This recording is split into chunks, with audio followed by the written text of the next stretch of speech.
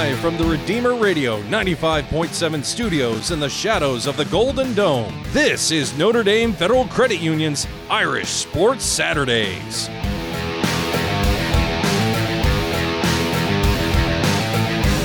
Rise and shine. Happy New Year. Notre Dame hoping to ring in the new year with a fabulous start to the Marcus Freeman era. It was one wild last month, starting with Brian Kelly's departure, Marcus Freeman's hire, and now the opportunity for Notre Dame to win its first major bowl game in nearly 3 decades as the Irish take on Oklahoma State at 1 p.m. today in the Fiesta Bowl. Welcome to Notre Dame Federal Credit Union's Irish Sports Saturdays, Notre Dame FCU, where UBank does matter. I'm Angel DiCarlo. This is our Bowl Special Edition. So happy you can be with us this morning on this Happy New Year. Kevin Downey off this morning. Our longtime producer, Ilya Glasman, slides into the co-host chair today. Ilya, no question, you're a diehard Irish fan. We'll try to hope you avoid the wheeze today. We'll see about that. But how much are you looking forward to today? Old habits die hard. I've been trying for a little bit now. I'm really excited for today. You know, when this was announced after the Stanford game, you know, I initially was like, oh, this is going to be a really good game. Like, these Oklahoma State's no joke. Like, they're a really good football team with a lot of seniors on this team. A lot of super seniors, yeah. too. So this team, they're going to bring it today. So this should be fun. All right, and it's really probably the two teams that were closest to making the playoff that aren't in the playoff. It's the highest combined ranked teams that are playing in literally a bowl game. An inch away. Yeah, well, yeah, exactly. Oklahoma State's an inch away, and Notre Dame was ranked 5th. They were one spot out of the playoffs. So you're having two very good teams, and we'll see the hunger factor from both sides. Whether or not we know Notre Dame is hungry after Brian Kelly left. They want to prove themselves. Has that waned a little bit from that month off? You know, I'm sure if they would have played 3 weeks or a week after BK left, they would have been fired up. Maybe after a month it wanes a little bit, you get to go home for Christmas. And then Oklahoma State, I don't know. Are they going to be super motivated because they want to prove themselves, or are they like sitting there watching last night's games and going, man, we could have been us? Yeah, like Cincinnati could have been us, and who knows, based on the way that game played out, Alabama-Cincinnati game played out last night, who knows, Oklahoma State might have been in that game the entire time. They might have had a chance to win at the end. So, yeah, they might be looking to prove themselves today, like in terms of the public perception being like, oh, well, maybe Oklahoma State was for real. So, yeah. All right, on tap on this morning's show, our poll question, what happens today? Who wins? You can weigh in on Twitter at Ange DiCarlo. We'll, of course, break down the matchup with the Cowboys, who, again, were inches away from making the college football playoff. How does Notre Dame's offense stack up with Oklahoma State's defense? That'll be a big topic here today. No Kyron Williams or Kyle Hamilton today. How do the Irish adjust to all of that? Big change on the offensive line. Josh Lugg is out. Freshman Blake Fisher will start in his place. First action since the season opener against Florida State, so that is a pretty crazy storyline. Mike Elston will call the defensive plays today. Is it an audition for the full-time defensive coordinator gig? And Elston's awesome reason as to why he stayed at Notre Dame and didn't follow Brian Kelly to LSU. And we'll, of course, discuss last night's college football playoff semifinals a little bit more in depth, and Notre Dame was the first team out, of course, as the 5th seed. But let's start with what's at stake here today. Notre Dame's last major bowl victory came in the Cotton Bowl following the 1993 season. Lou Holtz was the coach. Since then, the Irish are 0-9 in these major bowl games, including 4 losses in the Fiesta Bowl. Ilya, you weren't born even when they won that last major bowl game. How big do you feel this game is for the Marcus Freeman era? There's been so much excitement. I just wonder if they lose today, how much of that excitement could kind of drift away over this next 9 months before the 2022 season comes around. Well, first of all, I'd like to put some context behind that, because if they lose and it's like a terrific game, like one for the ages, you know, I think the expectations would still be really high. They would still be really high. But if they get, you know, kind of beat down like Oklahoma State's been doing to pretty much every Big 12 team outside of Baylor and Iowa State, like, yeah, you might have some concerns going into next year. You're like, okay, was like what Brian Kelly did here was pretty amazing, like for the 11 years that he was here. So Marcus Freeman, he's got big shoes to fill. So we'll see today, and it's good. It's gonna be fun, I think. So Yeah, you make a good point, because if they get blown out, if it looks like one of the playoff games from last night, then suddenly people are going, oh man, the guy's 35. Maybe he wasn't ready to be the head coach at Notre Dame, right? That's what automatically comes in. If it's an all-time classic, people are like, okay, but if he had more time to prepare for this game, because there's still potential. So because he watched Oklahoma State film on the plane from South Bend to Phoenix. Yeah. I mean, I don't know how much film he watched before then. That's why Elston is calling the plays today, because he was running around like a madman recruiting, doing all the things that you have to do to become the head coach at Notre Dame. He didn't get to watch film the way he normally would, that he will next year again when he's settled in. Yeah, he did say that in his press conference throughout the week, that he was like, oh, Elston's going to call the plays because, I've been so busy with recruiting and this whirlwind of, getting promoted that I think it's best for the team for Elston to call the plays, because he's been the one that's been studying the Cowboys the closest. I almost said Sooners there. I was really close. But yeah, so Elston's going to be calling the plays. And you mentioned earlier that this is kind of like, a trial run to see if he could potentially get promoted from within, or if they don't look as dominant as they've been for the last 6 weeks, you might have to look from the outside. All right, what would it mean for the Irish to win this game? Here's defensive lineman Isaiah Foskey, new head coach Marcus Freeman, and tight end Michael Mayer. It's a new beginning, new era, this Freeman era. Everything is on us to change everything. And I owe it to the seniors. I owe it to the guys. This is their last game, to put the guys on the field that are giving us the best chance to win. Like, this isn't a charity game. And this isn't, hey, let's get the young guys ready for next year. This is what do we got to do to make sure we're prepared to win? And that's what I've told them, and that's what I'll make sure I do as their head coach. Is I'll do everything in my power to make sure we put them in position to be successful. I think it's huge. This program hasn't had one in a while, and I think if there was to be one, it would be this team. We got a very solid team. We've had a great bowl prep so far. We're going to have a good week of practice this week, and I think it'd be awesome to send the seniors off this way, but also have a little bit of momentum going into next season. Obviously, next season is going to be a big season too. So, Michael Mayer finishing us off. I love the way he ended that. Obviously, next season is going to be a big season too. like it kind of, if you're a Notre Dame fan, that quote, that it's so subtle, but it makes you feel real good when your best player coming back next year is like, yeah, we're going to do some good things. Yeah. Well, but it's also kind of neat because you could see by the way how subtle that was that, this team is focused for today's game. Like, they're not looking towards the future. Marcus has been, since he got promoted, been saying that it's not about the future. It's not about September when we go to Columbus. It's about right now in Glendale when we play Oklahoma State in a couple of hours. Like, this is what we're preparing for right now. So it's good to see the players also have that same mentality as well.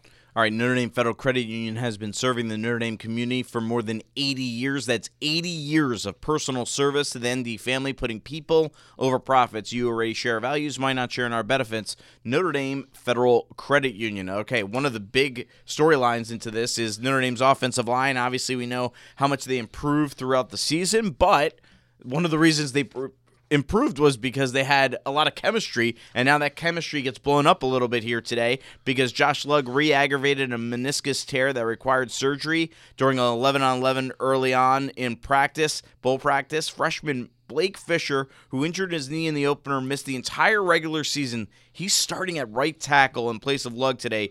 So he obviously beat out Michael Carmody and Tosh Baker for the starting job. That means two freshmen starting at tackle, Joe Alt at left tackle, Blake Fisher at right tackle. Ilya, when you heard the news Fisher was going to start at right tackle, what was your reaction? Well, I know Fisher is physically capable of being really good at either tackle. I mean, he originally started at left tackle, so I don't think right tackle will be that big of an adjustment for him. I know he's had a pretty good amount of time to be able to practice at right tackle. So, it's just about how are those first 2-3 drives going to look?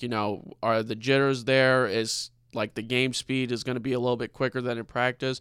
So I'll be watching out for Blake Fisher and to see if Tommy Rees brings any help over to that right side to see if they can get some chips, because this Oklahoma State defensive line, or this front seven, they lead all of FBS football in sacks, and they're like top 5 in tackles for loss. So they create havoc for those offensive linemen, and I'm sure they will be looking to attack Blake Fisher early and often. Yeah, Colin Oliver and Tyler Lacey, their defensive ends are, out of this world, 2 of the, top players in the country, respectively. All right, here's captain and center Jarrett Patterson on Lugg being out and Fisher being in. Josh is a great teammate on and off the field.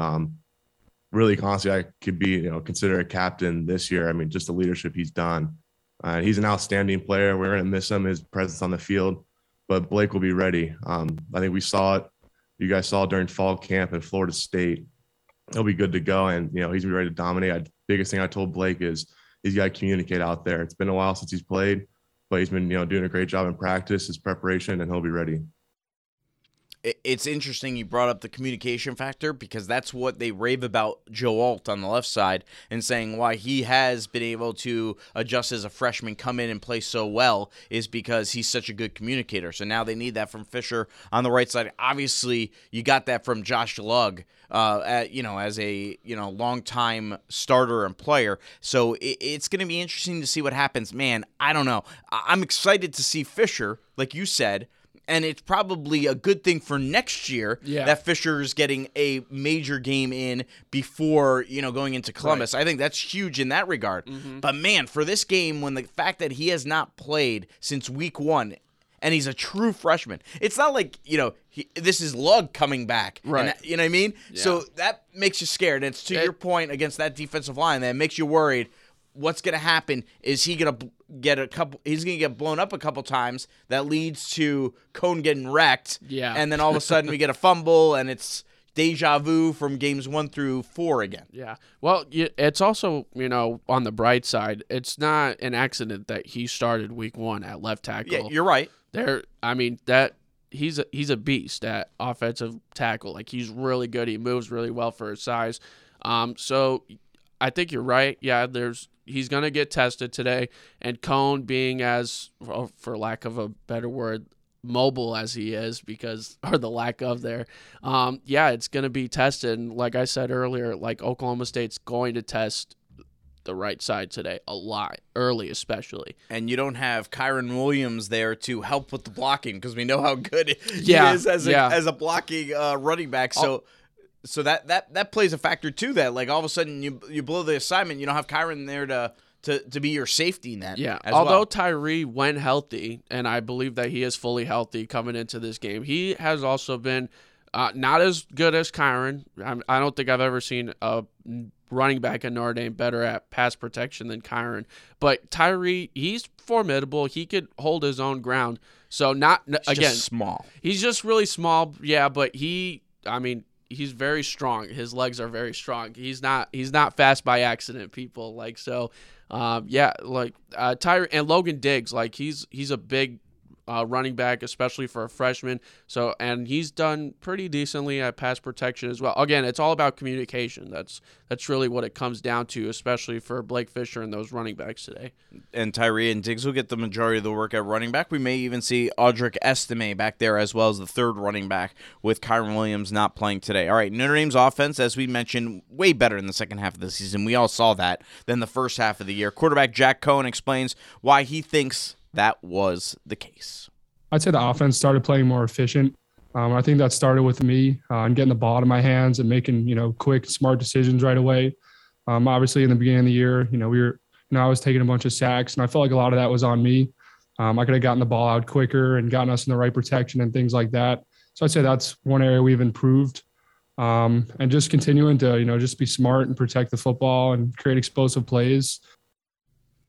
Obviously, your biggest fear, right, is all of a sudden, what happened in weeks 1, 2, 3, 4 returns, and Cone's getting blasted, unable to get the ball out. I don't know if we'll see that, but we might see some somewhere in the middle, right? Oklahoma State's way better defense than Notre Dame has faced since Cincinnati, and Fisher is in instead of Lug, we might meet in the middle. He probably gets sacked a couple times here today, and it'll be interesting to see how big of a factor that ultimately plays in this game. Well, also, looking back pretty much since that Virginia Tech game, Tommy Rees and Jack Cohn have kind of figured out, tempo is kind of like the equalizer. If you can run the offense efficiently, and that's the way you can get tempo with offenses. If you're efficient, if you're able to move the ball, and so hopefully we'll see Notre Dame be efficient early so that they could get that tempo, get that momentum going throughout the game. All right, speaking of Irish offense coordinator Tommy Rees talking about Jack Cohn and what he gave this year, here's Rees. Couldn't have been more complimentary of the Irish graduate transfer quarterback from Wisconsin. I think everything that we thought we were getting in Jack, we underestimated. I think he was more than we thought we were getting. I think from an intangible standpoint and a personality standpoint, leadership, like being the guy in the room, being the guy in front of the offense, that was all more than we anticipated. From a physical standpoint, I said it from the first practice we had with him, like he's physically more gifted than he was advertised. His ability to make all the throws, his ability to stand firm in the pocket, his mental capacity to play this position is as high as anyone in the country. I think he's been extremely underrated throughout this entire season. And I think when you look at the last 6 or 7 games of the year, his production, his completion percentage, his ratios from touchdown interceptions, his ability to get us into good plays, like he's going to make a roster next year in the NFL. And I have no doubt about it. And I think us as a program are very fortunate to have him come through. I said it a couple of weeks ago, like our biggest regret is that we only get 1 year with him because he represents what Notre Dame's about, and he represents our room in as positive a way as possible. He's going to make an NFL roster. That actually was like, wow. Yeah. Everything else, I was like, okay, sounds good. I'll take it. When he said that, and I don't know if that's Tommy trying to promote him or if he really believes that, but man, that's a statement. Can you imagine back when they're playing Wisconsin and Cincinnati and Toledo and Purdue and Florida State? Or maybe not Florida State. He played well against Florida State. If Tommy Rees would have said this guy's going to make an NFL roster, I can't even imagine people's reactions. He'd probably be at LSU right now. Yeah, that might be true. I mean, it's an interesting statement. Again, I don't know if he's trying to promote Jack or if he really believes that, but it's a big statement that I don't think you could totally laugh at anymore because of the way Cohn has played in the second half of the season. Well, it's not just like, yes, he does have like an NFL body type of quarterback, but it's also the way he's carried himself during the tough times when he got benched. He wasn't sulking, he wasn't screaming or kicking his feet on the bench. He was standing on the sideline. He was cheering on the offense, and he was always the first guy to meet the offense when they celebrated after scoring a touchdown or whatever. So he hasn't just proven himself on the field these last 6 weeks, but he's been a fantastic leader. He's the consummate professional, which is what a lot of NFL teams are looking for nowadays. So, yeah, Tommy might be right. Finished the regular season completing 68% of his passes. That was in the 70s for the second half of the season. Threw for 2,641 yards, 220 yards per game. He had 20 touchdown passes, only 6 interceptions. So those numbers are really good. That's a great ratio. That's a great ratio for Jack Cohn. With all that said, how much do we see Tyler Buchner today? I would be shocked if we saw him get less than 10 snaps today. Okay, I think it might be even higher than that. 10 doesn't seem like that much. That's like one drive. Like I said, I would be shocked if it was less than 10. 10 is like the floor. What do you think? What do you think's the max that you see? Well, I mean, if it's the max, we might be in trouble. It might be a little bit. That's good. That's a good point. I'm interested with this much time to prepare, and how was Buchner dinged up in the second half of the season? He had that hamstring, different things like that. With this much time, does do we see Buckner do a lot more in this game? Will be interesting. Maybe it's not he's in the entire drive, but like a little bit of that mixing and matching. And also, how much of that mixing and matching were Kelly decisions versus Reese decisions? How do we possibly know the answer to that? I don't think there's anyone outside of I guess Brian. we'll find out today. So. Right. But there's no one outside of Brian Kelly, Tommy Reese, the quarterbacks. Heck, the quarterbacks may not entirely know who was making that decision, right? Because it's always Kelly that's telling them that they're going in. Yeah. So, we don't know what that communication was outside the coaching staff. I'm not sure anyone really knows who was ultimately making that decision. So that will be really interesting today to see how that is, because was it Kelly that was insistent on Jack Cohn remaining the starting quarterback when everybody in the world wanted Drew Pine, or was it Reese? Was it both? We don't know the answer to that. Yeah. So I'm interested to see how that dynamic plays out. We may not get that answer in this game because it could play out in a situation that doesn't. But the interesting part is you're playing a defense, the 8th best defense statistically in the country, scoring defense in the country. They may be a better defense, in fact, in overall. They're probably one of the top 3-4 defenses in the country. Yeah. This could easily be one of those games where Notre Dame's offense does nothing for the first 3 or 4 drives. Mm-hmm.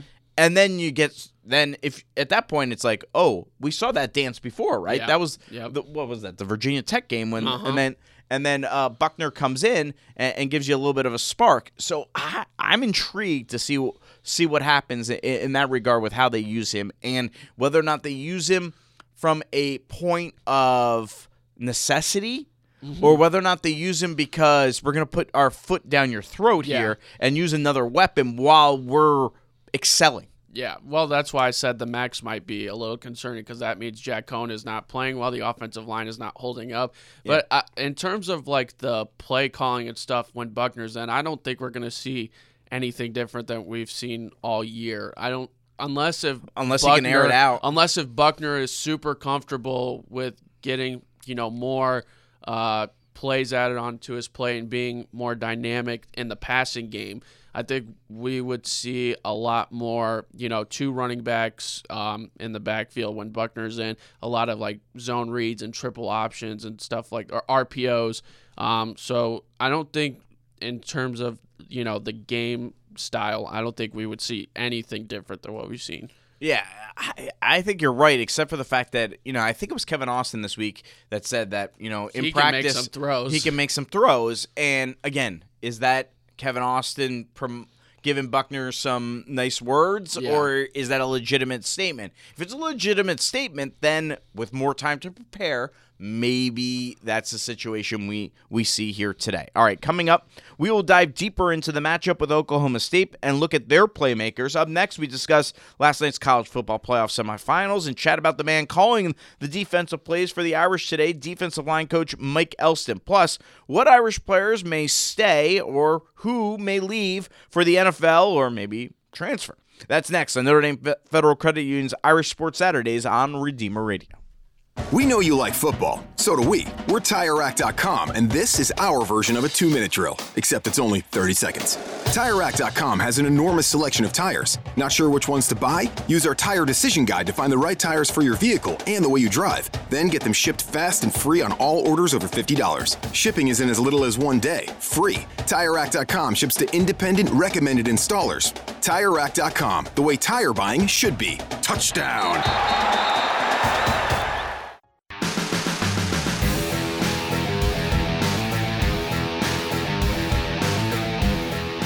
Welcome back on Notre Dame Federal Credit Union's Irish Sports Saturdays. Angel DiCarlo, Ilya Glasman filling in for Kevin Downey in the big chair today. Ilya, usually our producer, chimes in from vacation, but gets to give a lot more thoughts here today as we get you set for Notre Dame and Oklahoma State in the Fiesta Bowl. 1 p.m. kickoff. That's at 11 a.m. local time there in Glendale, Arizona. So Notre Dame not used to playing games that early in the day, so that'll be interesting to see if that plays a factor in the Irish. They play the one big noon kickoff against Wisconsin this year. Oklahoma State has played a lot more noon kickoffs.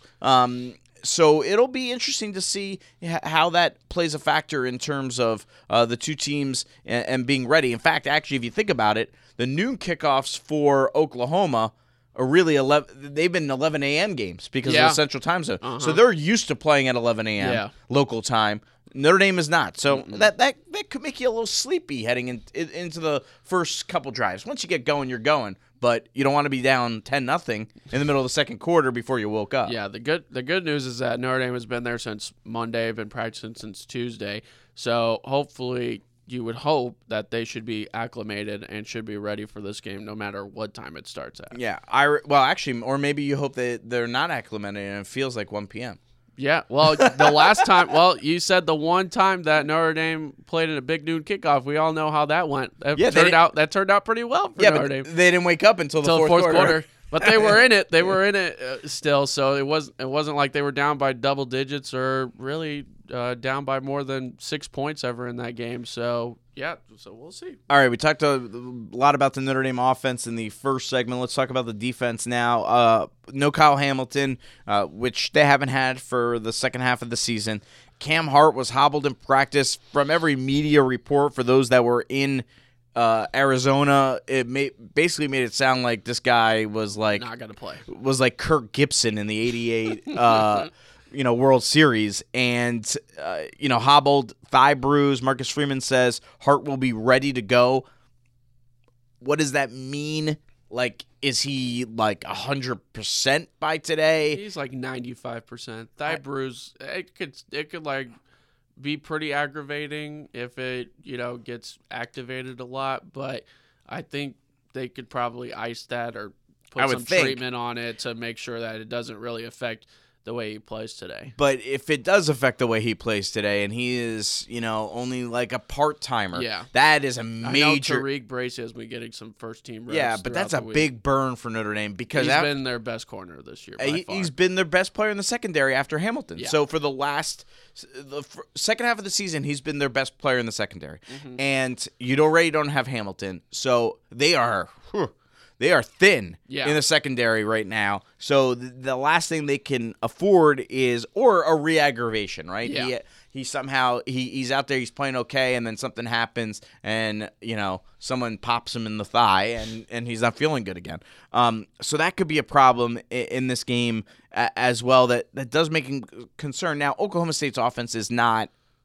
Look, their strength's their defense. Yeah. This is probably going to be a low-scoring game, so you don't have to worry about that as much. And certainly if you saw the conference championship game, you're probably thinking Spencer Sanders is one of the worst quarterbacks. He's not as bad as he probably looked in that Baylor game. No. But I think it'll be interesting to see what happens in that regard. Also, how does Notre Dame call this game? It's going to be a collective unit, but ultimately Mike Elston will be leading the way as the play caller. Marcus Freeman, so focused on everything he's had to do the last month, becoming head coach. He didn't get to study Oklahoma State, admittedly, as much as he would like. So Elston will lead the way. It'll be interesting to see if this turns into an audition for Elston to be the defense coordinator, kind of like Tommy Rees when they faced Iowa State. Yeah.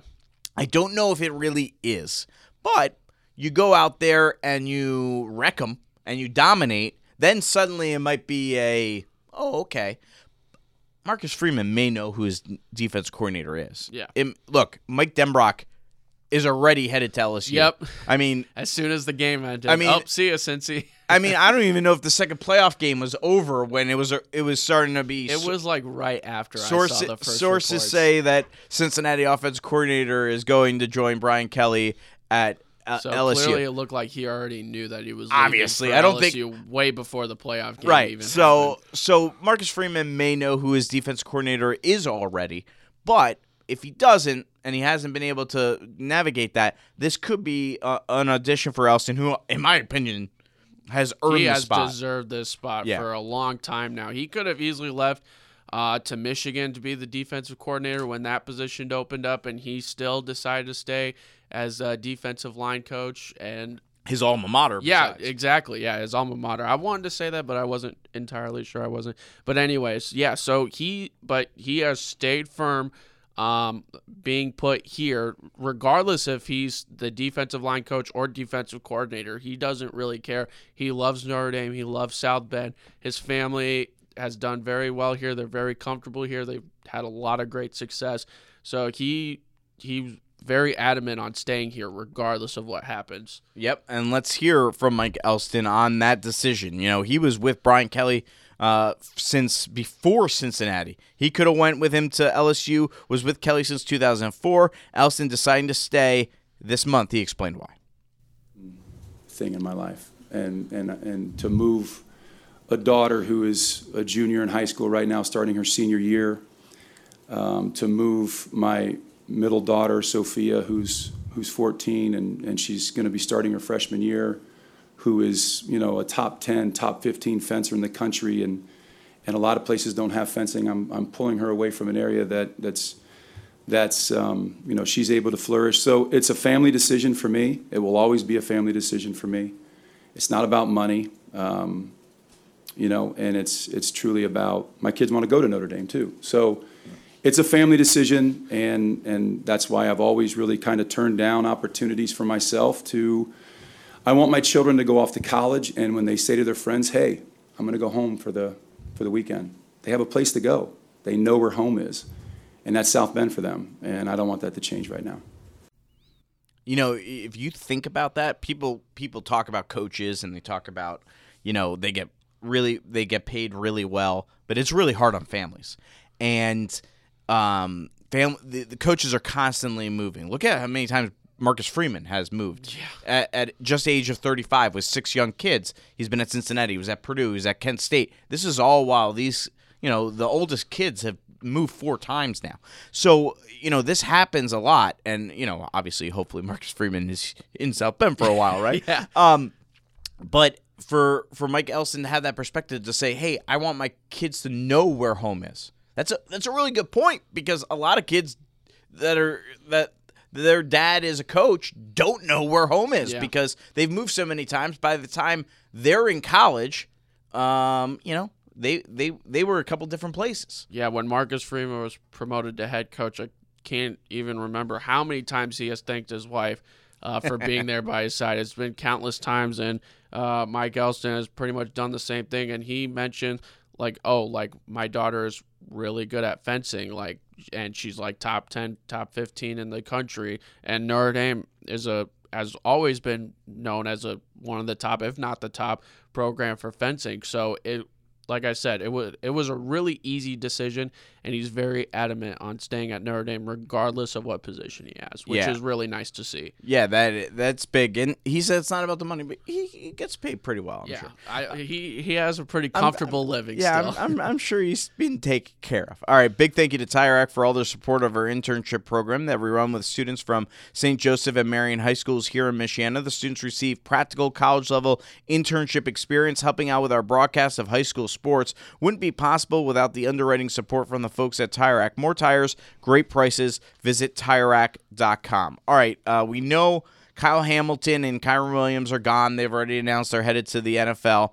Isaiah Foskey, Jason Adamiola, Jarrett Patterson, and Kevin Austin have all also received NFL feedback. None have declared and made their decision. You know, typically in these situations, they've made their decision, and they don't want to announce it before a bowl game, and they're going to announce it tomorrow, Monday, Tuesday, and they figure out what they're going to do. These are all interesting. Those are the 4 big ones. You know, Myron Tagovailoa technically could come back. I don't know. I don't think so. He's like based on the way he's been speaking. Well, and he's also kind of like Ian Book last year. Like, yeah, Ian Book technically had an extra year to come back because of that COVID rule, right? But at some point, you're ready. You're ready to move on. You know what I mean? So he could.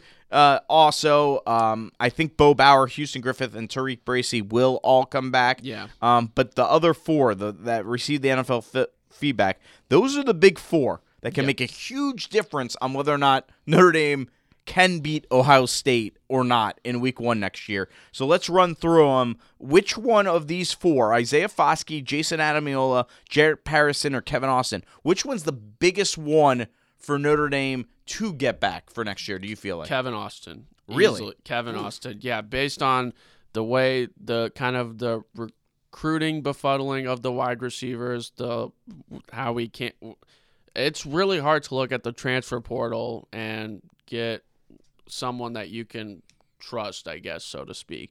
And Kevin Austin, you know what he's capable of. I think it would benefit him to come back for another season. Yes. I don't think that he's ready for the NFL. He's only had one full healthy season. And I know, based on what I've heard, the rumblings, he's like more like 75% to the NFL. He's kind of, Marcus Freeman is talking about trying to convince him to come back based on the lack of depth that wide receiver will have next year and how young that group is going to be. Lorenzo Styles and Deion Colzie are going to be pretty much your two, veterans, and they're only sophomores next year. So, yeah, and we didn't mention Braden Lindsey. That's another. Yeah, who knows what he might transfer back home for all we know. He may decide to come back. He may not. He's another one. I think you got to get one of those two at the very least. But Austin's the bigger one of the two. I agree.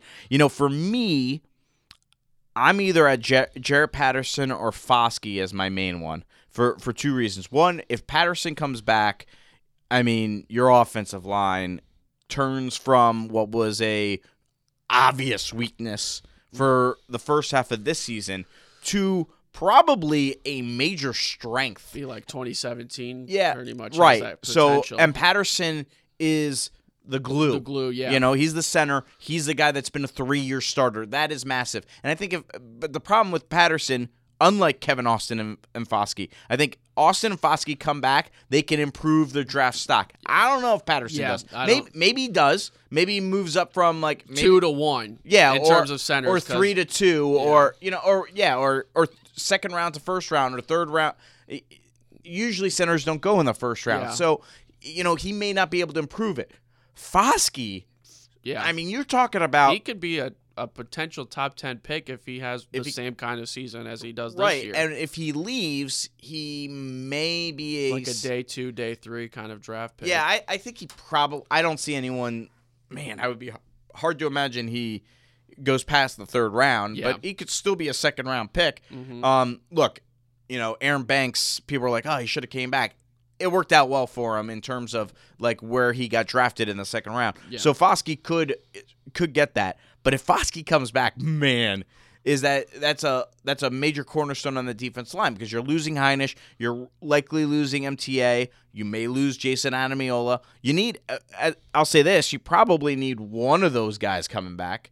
I think Adamiola, I'm pretty confident. I'm out of a 10, 9 for me that he comes back. I'd be shocked if he left for the NFL. Yeah, maybe helping is the fact that his twin brother will still be on the team. Yeah. Maybe it's like, okay, this is one more year. Not only do I get to play with the brotherhood, as they like to call it, for the brotherhood in the entire team, but it's your twin brother. Yeah. You've been glued to him for 20-something years. You get one more year to play together. That might be enticing enough for him to want to come back. But, they could lose all 4. Yeah, they could. And that could make a big difference next year because that schedule is really tough. I'm not trying to look ahead to next year already, but, next year is here tomorrow. Yep. Right. I mean, I know it's next year already right now because it's January 1st, but, you look to next season starting at 5 p.m. today. Mm-hmm. That's when next season begins. And if all 4 of these guys decided to leave, or 3 of the 4 decide to leave, I don't think they're beating Ohio State in week 1. So, and then they got Clemson. Yeah. You know what I mean? Well, we'll see. But look, I'm just saying they could easily be 10-2 despite having a really good team next year. Yeah. They need these guys back to be able to contend for a playoff spot. Well, kind of from the recruiting perspective, I know that the last 2 to 3 years, the strength of the recruiting classes have been the defense, particularly this year, especially. We got 2 top linebackers coming in. We got Tyson Ford coming in, and so we're gonna reload.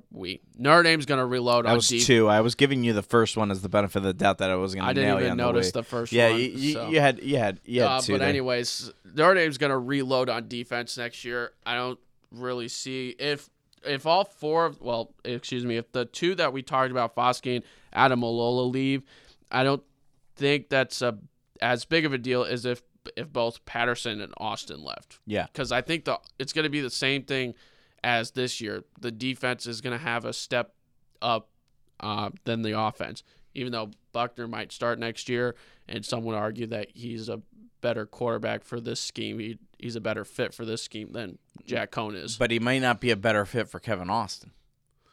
Although Kevin Austin said he throws some dimes in practice. So I don't know. He might be. He might not be, though. I mean, saying Jack Cohn might be better. It might have been a better fit because he was a throwing quarterback rather than running quarterback. Well, who knows?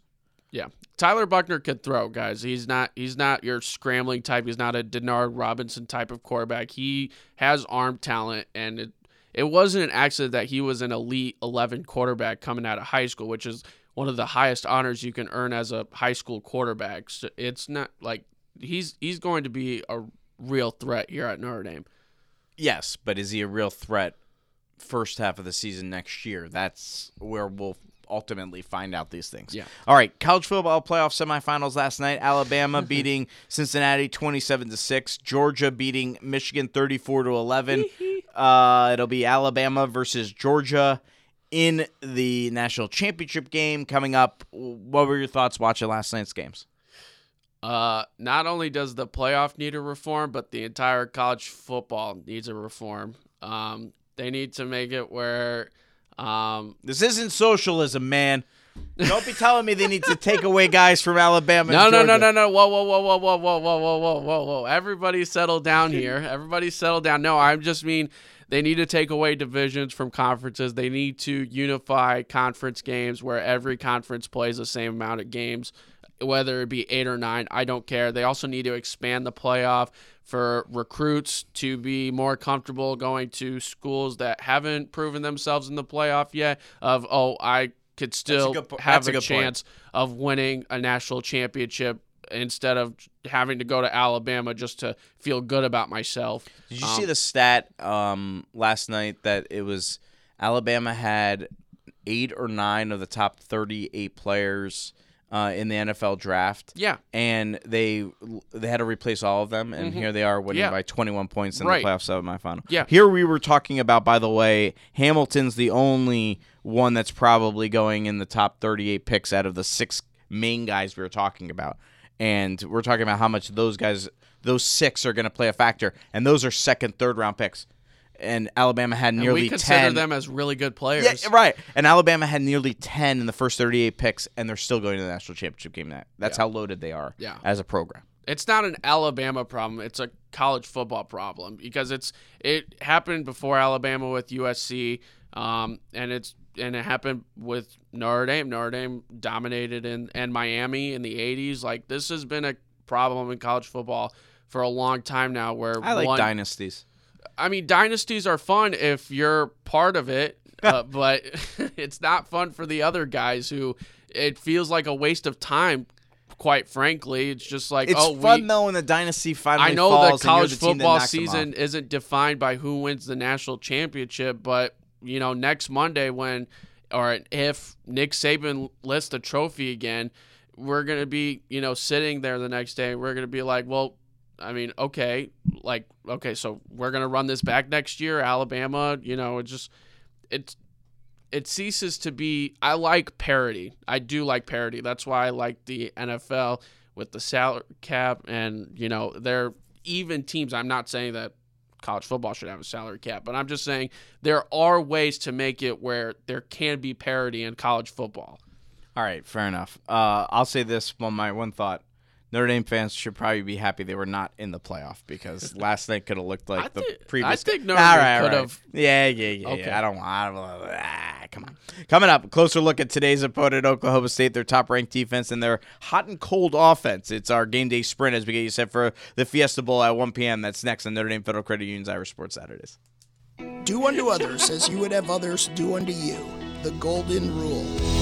When you schedule a financial checkup with Notre Dame Federal Credit Union, our people will be helpful and honest and kind. They will look for ways to save you money, and when your checkup is complete, they will send $150 to Redeemer Radio. For more info, visit NotreDameFCU.com/elevate. You already share our values. Why not share in our benefits? Notre Dame Federal Credit Union.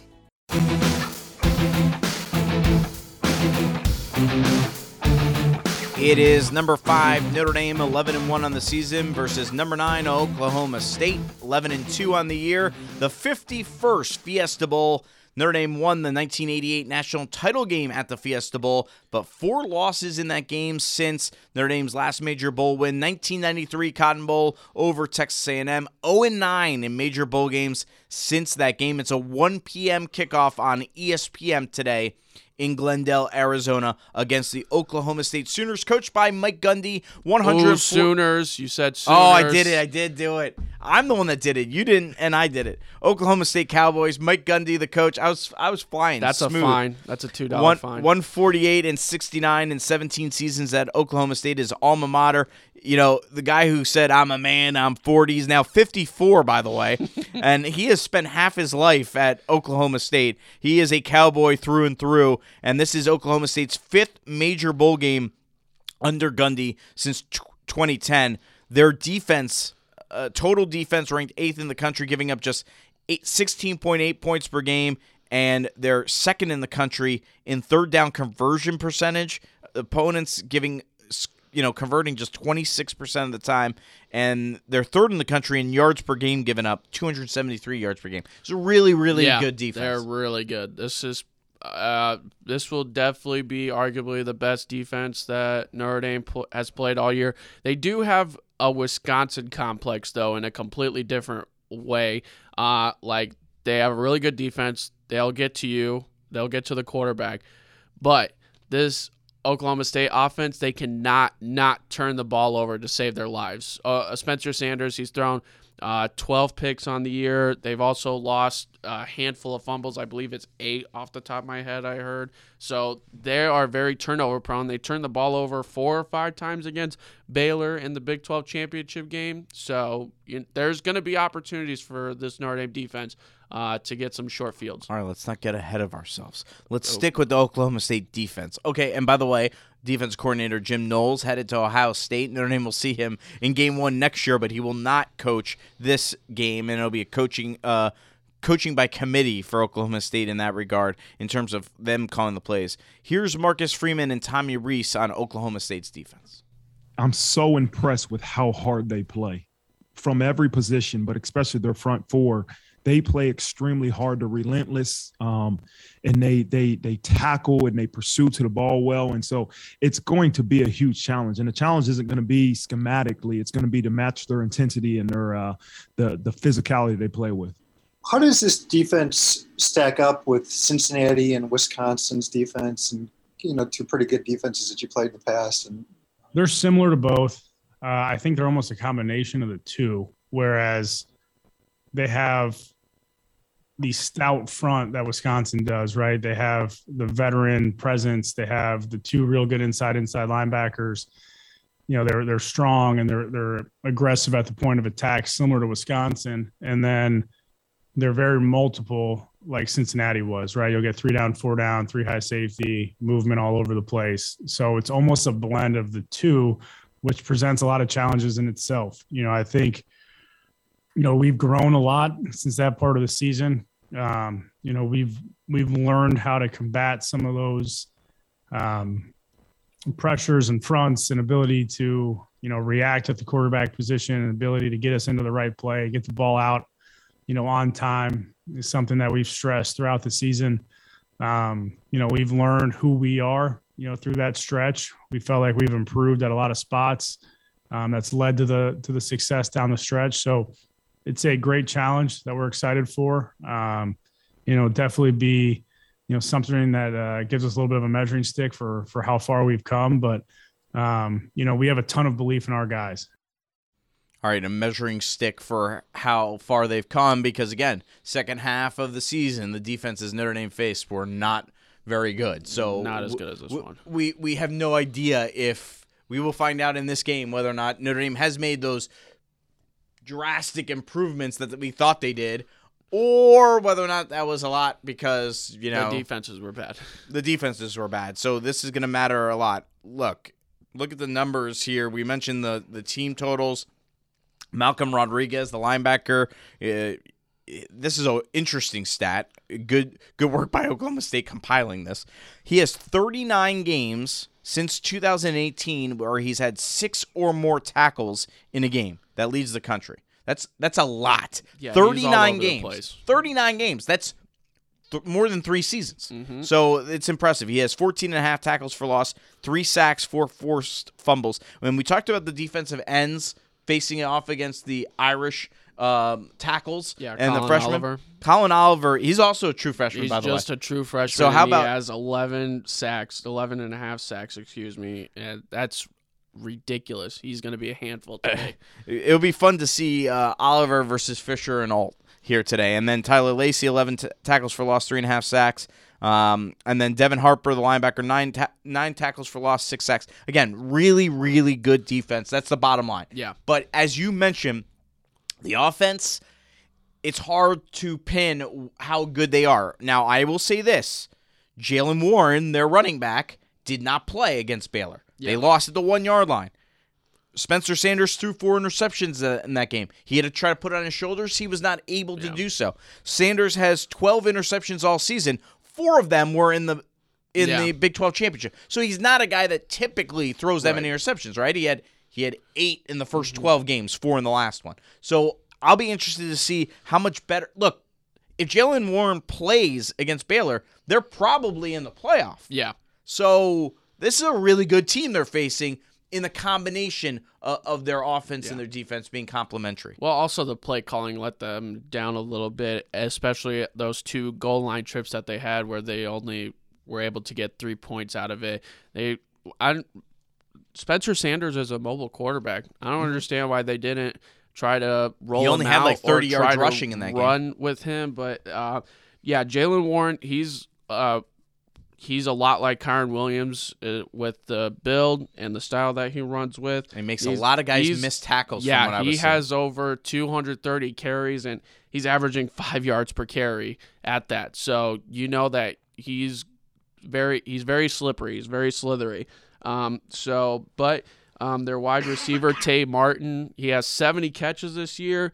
But to put that into perspective, the next one their next leading receiver, he only has 40 catchers. So Spencer Sanders, whenever in third down or when he's in trouble, he's always looking for number 1, Tay Martin, to throw it to. So I will be interested to see how Notre Dame tries to lock him up, so to speak. All right, Notre Dame, our poll question was Notre Dame wins by 7 or more, ND wins by 6 or less, Oklahoma State wins by 6 or less, or Oklahoma State wins by 7 or more.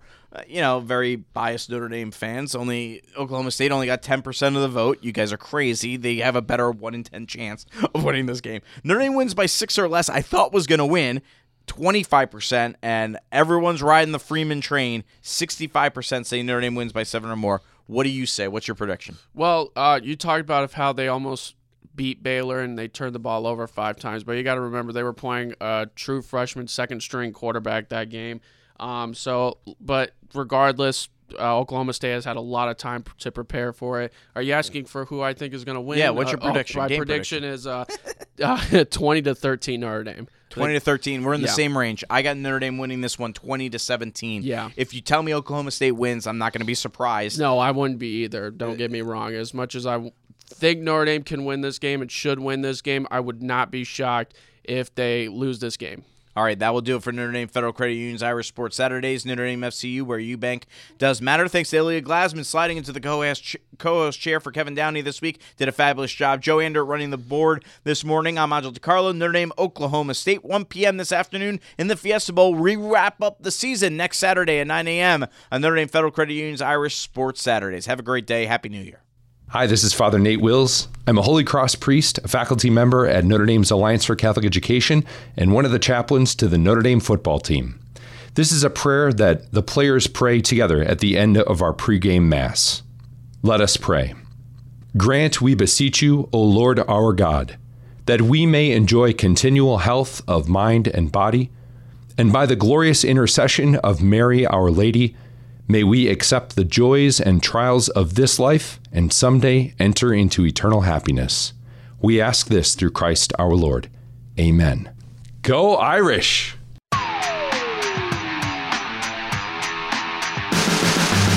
This has been a presentation of Redeemer Radio Sports. Thanks for joining us for Notre Dame Federal Credit Union's Irish Sports Saturdays. Enjoy today's game.